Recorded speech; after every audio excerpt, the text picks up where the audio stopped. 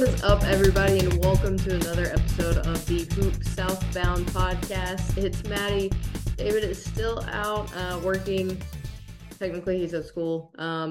His Army school. Actually, if you're watching on the release date, he has big test today. So if everybody can send him some good vibes, well wishes, and if you're a praying person, shoot up a prayer for him because it's a big one.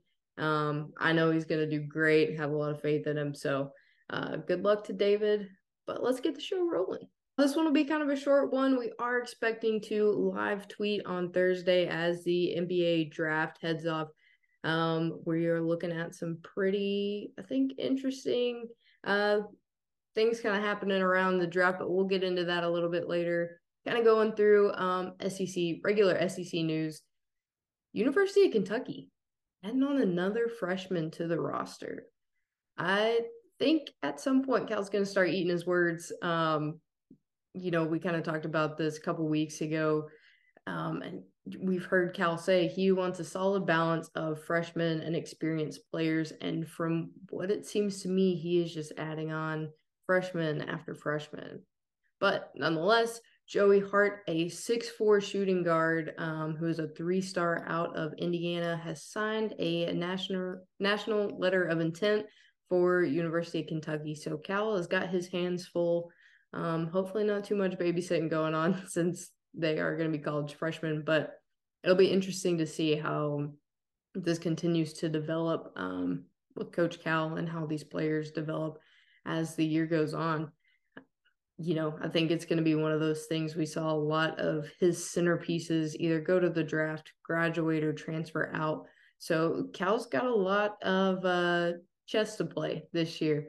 Figure out which pieces he's going to put where and if he's going to get a checkmate this season or not.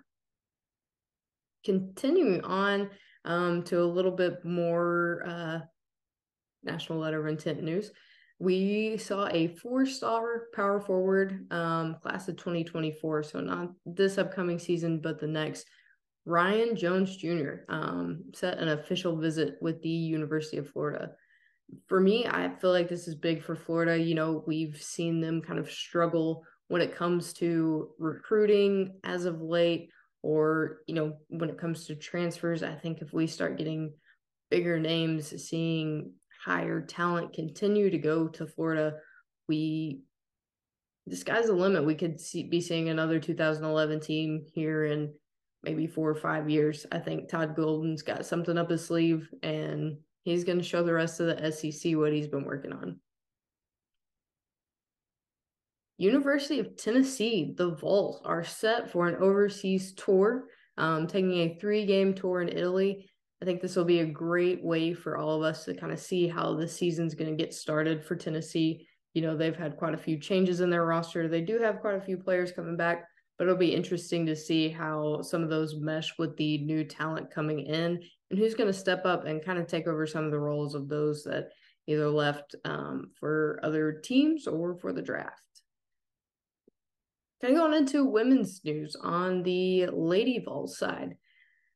They are absolutely crushing their foreign tour this year.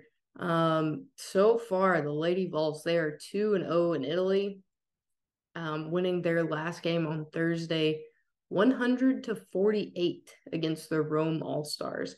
We saw Jackson, Hollingshead, and Puckett have a combined 58 points for that huge margin.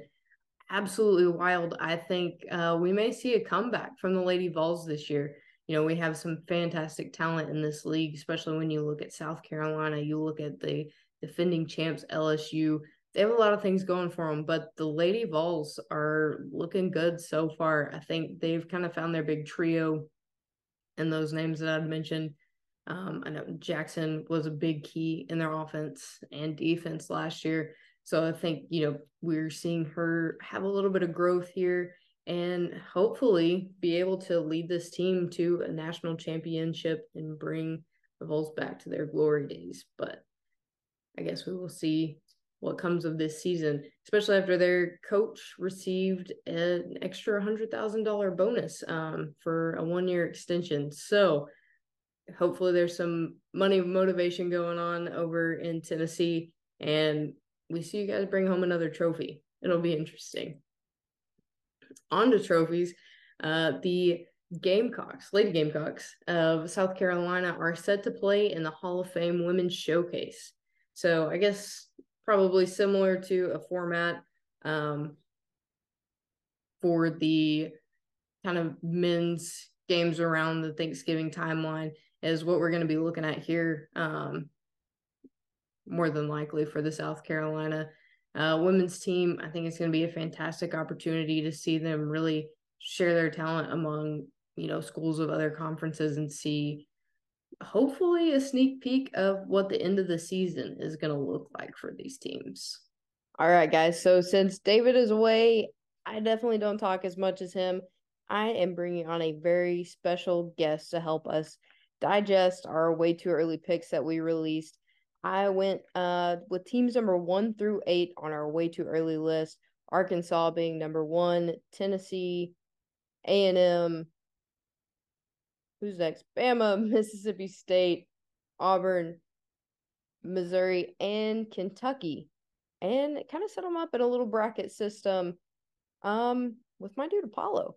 So I'm going to be feeding Apollo sweet potatoes, and each pick, higher rankings are going to be on the left side of the screen, lower rankings on the right, and we'll see what he comes up with.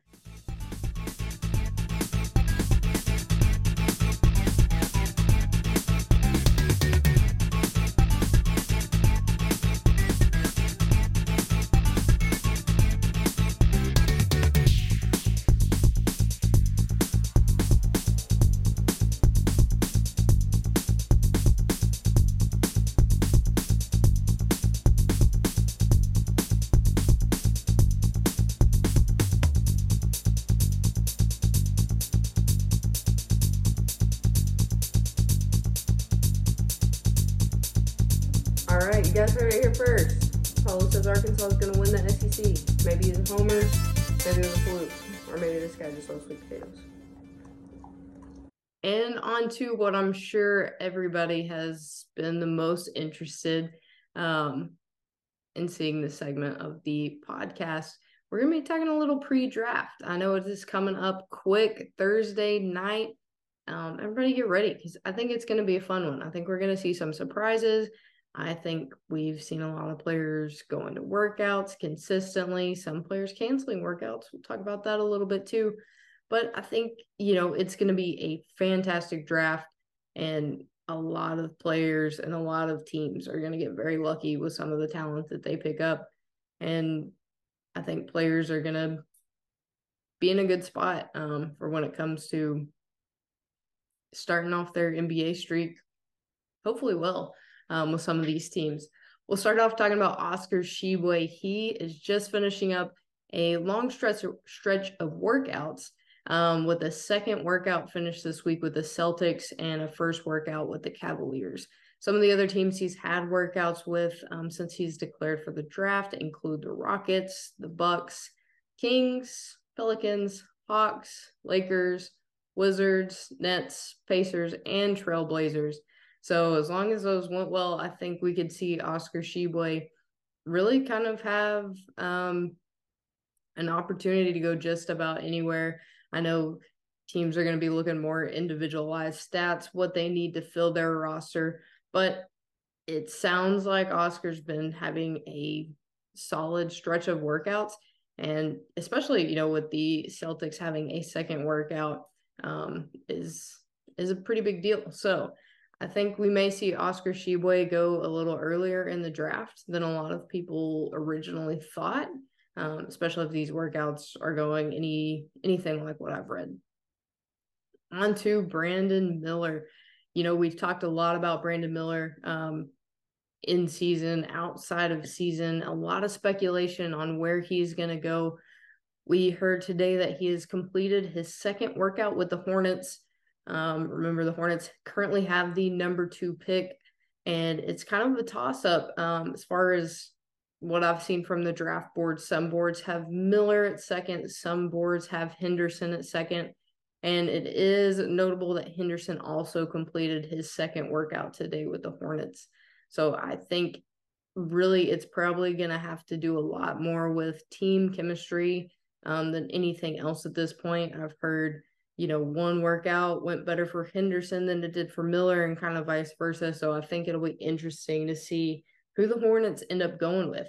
I could see Brandon Miller at the 2 spot, but if he ends up at a 3, obviously I think he's going to do well in the NBA no matter where he ends up going. A name we haven't heard as often when it comes to draft talk, Big Ricky Council from Arkansas. I was a big fan of him this season as an Arkansas fan, obviously, but I thought he did fantastic, and I'm excited to see what happens as he goes through the draft process.